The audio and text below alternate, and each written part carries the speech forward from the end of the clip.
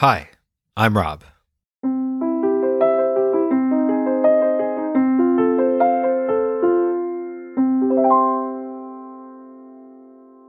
Tale number 20. A Stranger in the Night. I had been in Norway for about 2 months. I was staying with several friends in a cabin in a small town north of Oslo. The cabin sat on top of a small mountain and belonged to my friend Jan Espen. Sometimes Jan Espen would stay with us there. Sometimes he would stay at his house with his family closer to town. We were very isolated and saw almost no one. We didn't have a car, so we spent most of our time in and around the cabin. We were there in the summer, and it was beautiful. By day, you could walk along small streams or hiking trails without ever seeing a soul. And at night, we would sit out back by a fire, looking at the stars, hoping to see a moose, and occasionally we would even see the aurora borealis.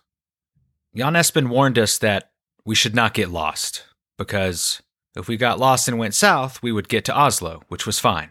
But if we got lost and went north, it was 500 miles before civilization. It was a situation that could get bad quickly. Our cell phones did not work there, we did not have internet, and we did not have a landline. So if something bad happened, we had to run down the mountain and find a house where someone had a phone. It was wonderful, but it's one of the few times where I really felt like I was on my own, if something bad happened. So, one night, we were in the cabin. It was about 2 a.m., and 3 of us were still awake. We were gathered around a small coffee table in the living room. Me, Brian, and Mikey. The cabin was really old. It was an old Boy Scout camp, and there were these gaps that had formed between the logs that made up the outer wall of the cabin that caused this low whistling sound when wind hit the cabin just right. And it was really creepy. And we were sitting there talking about how creepy it was, and then Mikey started to talk about how it would be the perfect setting for a horror movie, and we all agreed.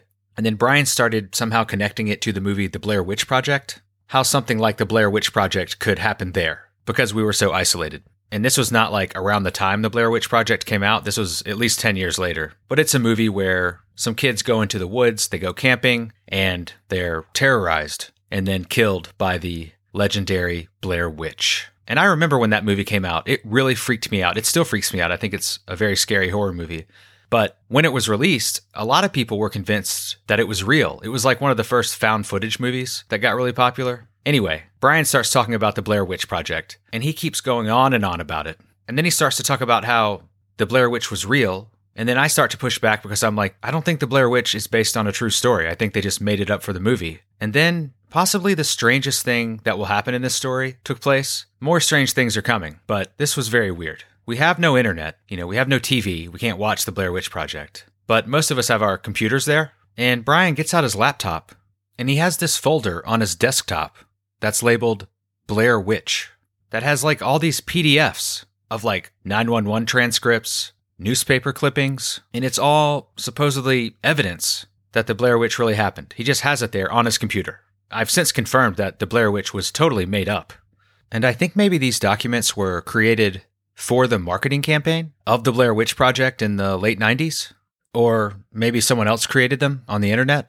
Or I don't know, maybe they're real and there's some conspiracy to cover up the existence of the Blair Witch. In these documents, there's stuff about missing kids, missing hikers. There was even something about people going missing from a cabin, which hit close to home. And I don't get scared very often. Like, I don't think I've been scared in a horror movie, supernatural sort of way in the 10 years since this moment. But that night sitting there, I was creeped out. And I think it's fun to be creeped out, but still, I was creeped out. And so we're sitting there, and Brian is reading this police report. He's reading it out loud, and I'm watching his face, and his face begins to contort, and his expression changes to one of utter terror. And he stops reading, and his face is frozen in this horrible expression. And I think maybe some sort of medical emergency is about to happen or something, and you could just see the fear, and that made me scared, and Mikey could see it, that made him scared, and I'm like, Brian, are you okay? And he doesn't say anything, he just points, and I turn around and look to where he's pointing. It's a window, and there's a man standing outside the window, and he waves and knocks on the glass. He turns a headlamp on, and we can see his face, and he's smiling, and he points to the front door, He wants us to open it for him and talk to us. And a debate takes place between the three of us. I remember Mikey saying he looked loosey-goosey, whatever that means. Eventually, we agreed upon this plan. Brian and I would open the door and walk outside and talk to him. We would not let him in because there were some other people sleeping in the cabin. Mikey would stand in the doorway with his hands behind his back, holding a giant butcher knife. And if things went south, Mikey would jump in and save us. So Brian and I walked out the front door, Mikey took his position, and we talked to this stranger that had just approached our cabin in the middle of the night. He was wearing a headlamp. He had on hiking boots and what looked like hiking clothes. He was wearing a small backpack. He could not speak very good English, and we could not speak Norwegian at all. And he just kept saying, Lake Marie, fishing. Lake Marie, fishing. And you could see like a collapsible telescopic fishing pole hanging out of his backpack, so it seemed like he wanted to go fishing at Lake Marie. And we knew right where Lake Marie was. Our cabin was on top of this small mountain, as mentioned. If you looked one way, you could see civilization, and eventually you would get to Oslo if you walked that way. And then on the other side of the cabin, you could see down into a valley that seemed vast and endless, and the place you never want to get lost. It was primarily made up of a heavily canopied forest, and then there were some open meadows, and there were several what I would call ponds, but they called them lakes. And the closest one was called Lake Marie. It was maybe a half a mile away. In the daytime, you could easily see it standing next to the cabin looking down into the valley. At night, you couldn't really see it, but we pointed it out to the hiker, and we said, Lake Marie is that way. Take the trail that way. And he seemed to understand English better than he could speak it. And then he took off towards Lake Marie. Mikey walked out of the house, still had his butcher knife in hand, and the three of us watched the hiker's headlamp as he made his way down our little mountain into the valley. His light just got smaller and smaller, and he got to the bank of Lake Marie, and he just stood there, perfectly still. His headlamp wasn't moving. It wasn't like he was setting up camp. And we watched him for a few minutes, and then we got bored, I think, and went inside. And then we came back outside like a half hour later, and he was still standing on the bank of the lake. And then his headlamp went out. So we went back inside and went to bed. The next morning, my friend Jan Espen, who owned the cabin, he came for breakfast. And then my friend Hanna, who was also Norwegian, she came up from Oslo and joined us for breakfast as well. And we told everyone what had happened last night, and they sat around the breakfast table riveted. After we finished, Jan Espen said, that is really strange. And he said two things stand out. First, this cabin is kind of a vacation home for me and my family, but we used to live here. And in all the time that we lived here, and in all the time that we've had it as a vacation home, we have never had another person approach the cabin at all. So for it to happen at 2 a.m. is really weird. And then the second thing is Lake Marie is a dead lake. There are no fish in Lake Marie. There's this silt that's in the lake that makes it impossible for fish to live there. So that struck all of us as really strange. Breakfast ends. Jan Espen takes everyone into town to get groceries and things like that, except for me, and then Hanna also stays. So it's just me and Hanna at the cabin. We start talking about the stranger in the night again, and she has kind of a different take on it, and she's like, it sounds to me like he might have been in some kind of distress. That never really occurred to me, but she seemed more worried about him than freaked out. Hanna and I had a picnic planned for that day. We were going to go down to one of the other lakes and eat lunch. She packed us some cheese, some crackers, and a bottle of champagne. Hanna, when she bought wine, she always bought champagne because she said it made her feel like she was celebrating, and she wanted life to be a celebration. So no matter the occasion, she was drinking champagne if she had a choice. So our food is packed. We walk down the mountain and into the valley right towards Lake Marie. We're not going to Lake Marie. We're going to go past it. But of course we stop and look to see if the hiker's still there. And we see the hiker's backpack. And we also see his headlamp just kind of laying on the ground. Hanna calls out to him. And eventually he comes walking out of the woods. She introduces herself and they start talking. And I have no idea what they're saying because they're speaking Norwegian. And as the conversation goes on, you can tell it gets kind of more and more serious.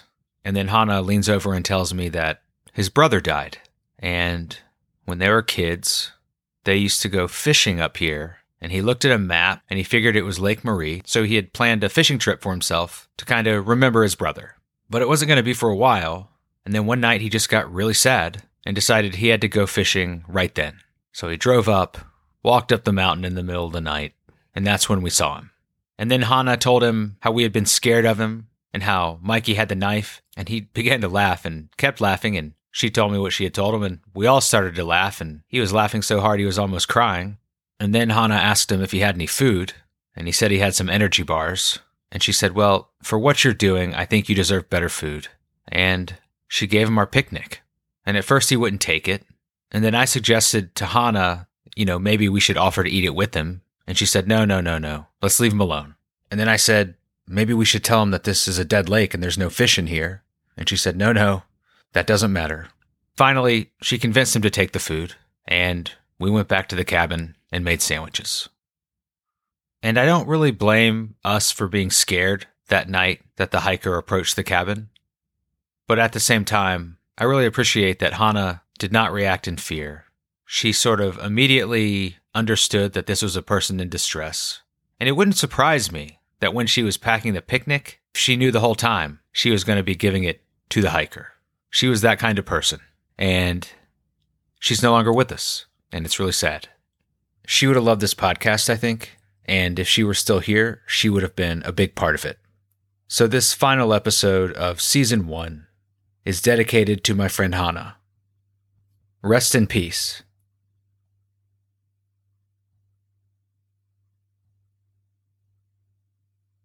We will be back in a few months with Season 2, and in the meantime, I'm going to put out some bonus episodes, so those should start popping up in a couple weeks.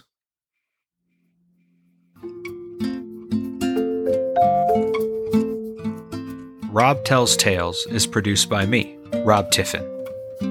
I had some additional editing help from Ben Lamb. The cover art is by Marcella Johnson. She also came up with the title. The end credits music is by Poddington Bear. You can find us on Instagram, Facebook, and at robtellstales.com. This podcast would have not been possible without Ben, Marcella, and Melanie. Thank you, and thanks for listening.